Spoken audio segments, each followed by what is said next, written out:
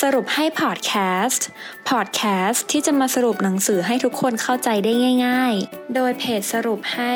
เพราะเราตั้งใจทำให้ง่ายสวัสดีค่ะยินดีต้อนรับเข้าสู่สรุปให้พอดแคสต์นะคะสำหรับพอดแคสต์ในตอนนี้มิ้นจะมาสรุปหนังสือที่ชื่อว่า Bitcoin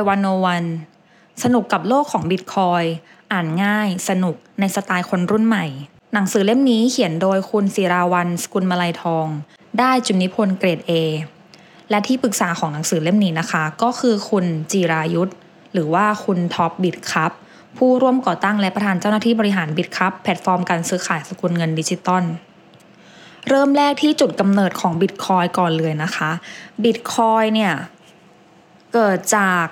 ยุคระบบการแลกเปลี่ยนตามทรัพยากรที่แต่ละคนมีหรือว่า barter system เสร็จแล้วเนี่ยมายุคที่ใช้สื่อกลางแลกเปลี่ยนเช่นเกลือ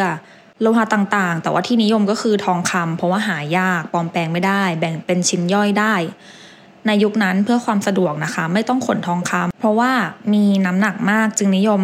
ใช้เป็นตั๋วทองคำในการแลกเปลี่ยนค่ะ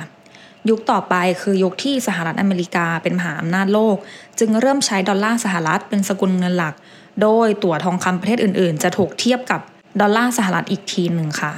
และต่อไปนะคะคือยุคปี 2008 ที่เกิดฟองสบู่แตกในสหรัฐอเมริกา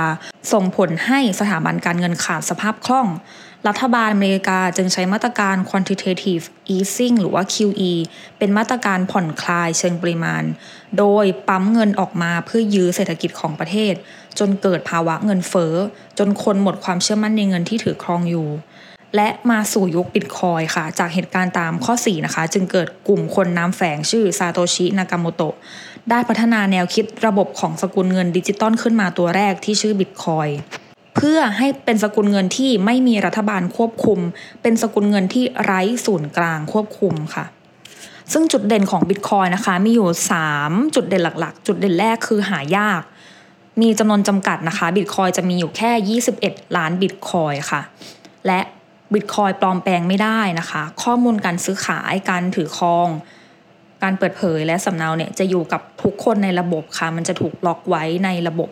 แล้วก็แบ่งเป็นชิ้นส่วนย่อยได้ค่ะบิตคอยน์เนี่ยสามารถแบ่งทศนิยมได้8ตำแหน่งหน่วยย่อยของบิตคอยน์เรียกว่าซาโตชิค่ะหลายๆคนฟังแล้วก็อยากจะมีบิตคอยน์นะคะถามว่าบิตคอยน์เนี่ยถ้าเรามีแล้วเนี่ยเราจะเก็บไว้ในไหนนะคะในหนังสือเนี่ยแนะนำ5กระเป๋าสตางค์บนโลกดิจิตอลค่ะที่เราสามารถใช้เก็บบิตคอยน์ได้กระเป๋าแรกนะคะเรียกว่า desktop wallet หรือว่าใช้โปรแกรมของผู้ให้บริการนั้นไว้เก็บบิตคอยน์อย่างที่2คือ mobile wallet ใช้แอปพลิเคชันบนมือถือในการเก็บบิตคอยน์ค่ะอย่างเช่นแอป Bitcup นะคะเราก็เก็บใน Bitcup เลยอย่างที่3 Web Wallet ใช้เว็บไซต์ของผู้ให้บริการ Wallet อย่างที่4 Thumb Drive ให้ลงโปรแกรมลง Thumb Drive แล้วก็พกติดตัวแทนการเก็บบนออนไลน์ค่ะแบบนี้เราจะเรียกว่าการเก็บแบบออฟไลน์นะคะและอย่างสุดท้ายคือ Hardware Wallet เป็นอุปกรณ์เฉพาะสำหรับพกติดตัวไว้เลยค่ะ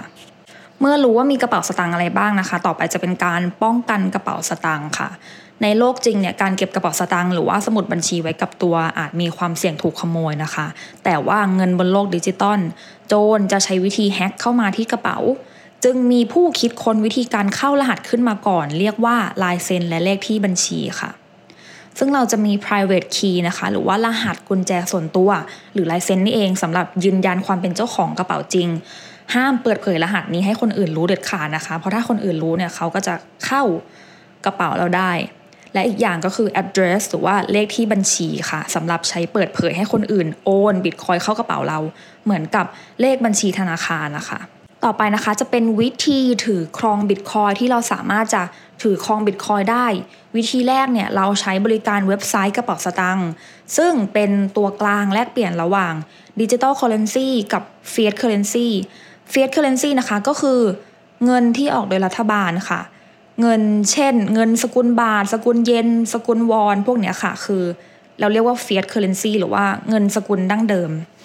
วิธีที่2นะคะเราขายสินค้าแลกกับบิตคอยน์ในวันที่22พฤษภาคม2553มีการแลกเปลี่ยนสินค้ากับบิตคอยน์ครั้งแรกของโลกค่ะนั่นก็คือการซื้อพิซซ่าและวิธีที่3นะคะคือการลงทุน อุปกรณ์ขุดบิตคอยน์โดยการลงทุนซื้อคอมพิวเตอร์ CPU การ์ดจอสเปคสูงสำหรับขุดบิตคอยน์ค่ะการขุดบิตคอยน์เนี่ยก็คือการเป็นคนตรวจสอบแล้วก็เก็บข้อมูลไว้ในระบบนั่นเองค่ะบิตคอยน์เนี่ยก็มีความเสี่ยงเรื่องเหรียญหายเหมือนกันนะคะความเสี่ยงเนี่ยจะมีอยู่2สาเหตุหลักคือ1ผู้ใช้งานไม่ระวังเผลอไปเปิดเผย private key ออกสู่สาธารณะมันเปรียบเหมือนกับยื่นบัตร ATM พร้อมรหัสกดให้โจรไปอะค่ะหรือว่าความเสี่ยงที่2ก็คือระบบรักษาความปลอดภัยของผู้ให้บริการรับฝากแลกเปลี่ยนบิตคอยน์ไม่รัดกุมหรือว่าเกิดความผิดพลาดเหมือนโจรที่รู้ทางเข้าตู้เซฟของธนาคารนั่นเองดังนั้นนะคะห้ามเปิดเผย private key แล้วก็เลือกผู้ให้บริการที่น่าเชื่อถือค่ะจบไปแล้วนะคะสำหรับ Bitcoin 101 ค่ะขอจบด้วยคำพูดจากผู้เขียนนะคะท้ายที่สุดแล้ว Bitcoin จะดีหรือไม่ขึ้นอยู่กับคนที่เข้าไปจับต้องว่ารู้พร้อมและเข้าใจในความเสี่ยงมากน้อยแค่ไหนค่ะหวังว่าทุกคนจะได้ประโยชน์จากพอดแคสต์ในตอนนี้พบกันตอนหน้าสวัสดีค่ะติดตามสรุปให้ได้ที่ Facebook, YouTube และ Blogdit ค่ะเพราะเราตั้งใจทำให้ง่าย